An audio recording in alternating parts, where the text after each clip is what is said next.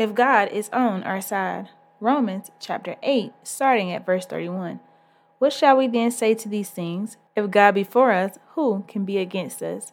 He that spared not his own Son, but delivered him up for us all, how shall he not with him also freely give us all things? Who shall lay anything to the charge of God's elect? It is God that justifieth. Who is he that condemneth?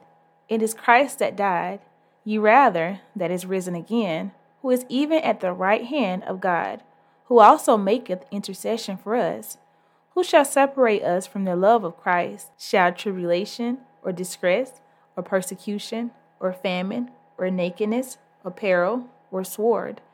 As it is written, For thy sake we are killed all the day long. We are counted as sheep for the slaughter. Nay, in all these things we are more than conquerors, through him that loved us. For I am persuaded that neither death, nor life, nor angels, nor principalities, nor powers, nor things present, nor things to come, nor height, nor depth, nor any other creature shall be able to separate us from the love of God, which is in Christ Jesus our Lord. Thank you guys so much for listening. Please subscribe, like, leave me a comment down below, and I'll catch you in the next one. Be blessed.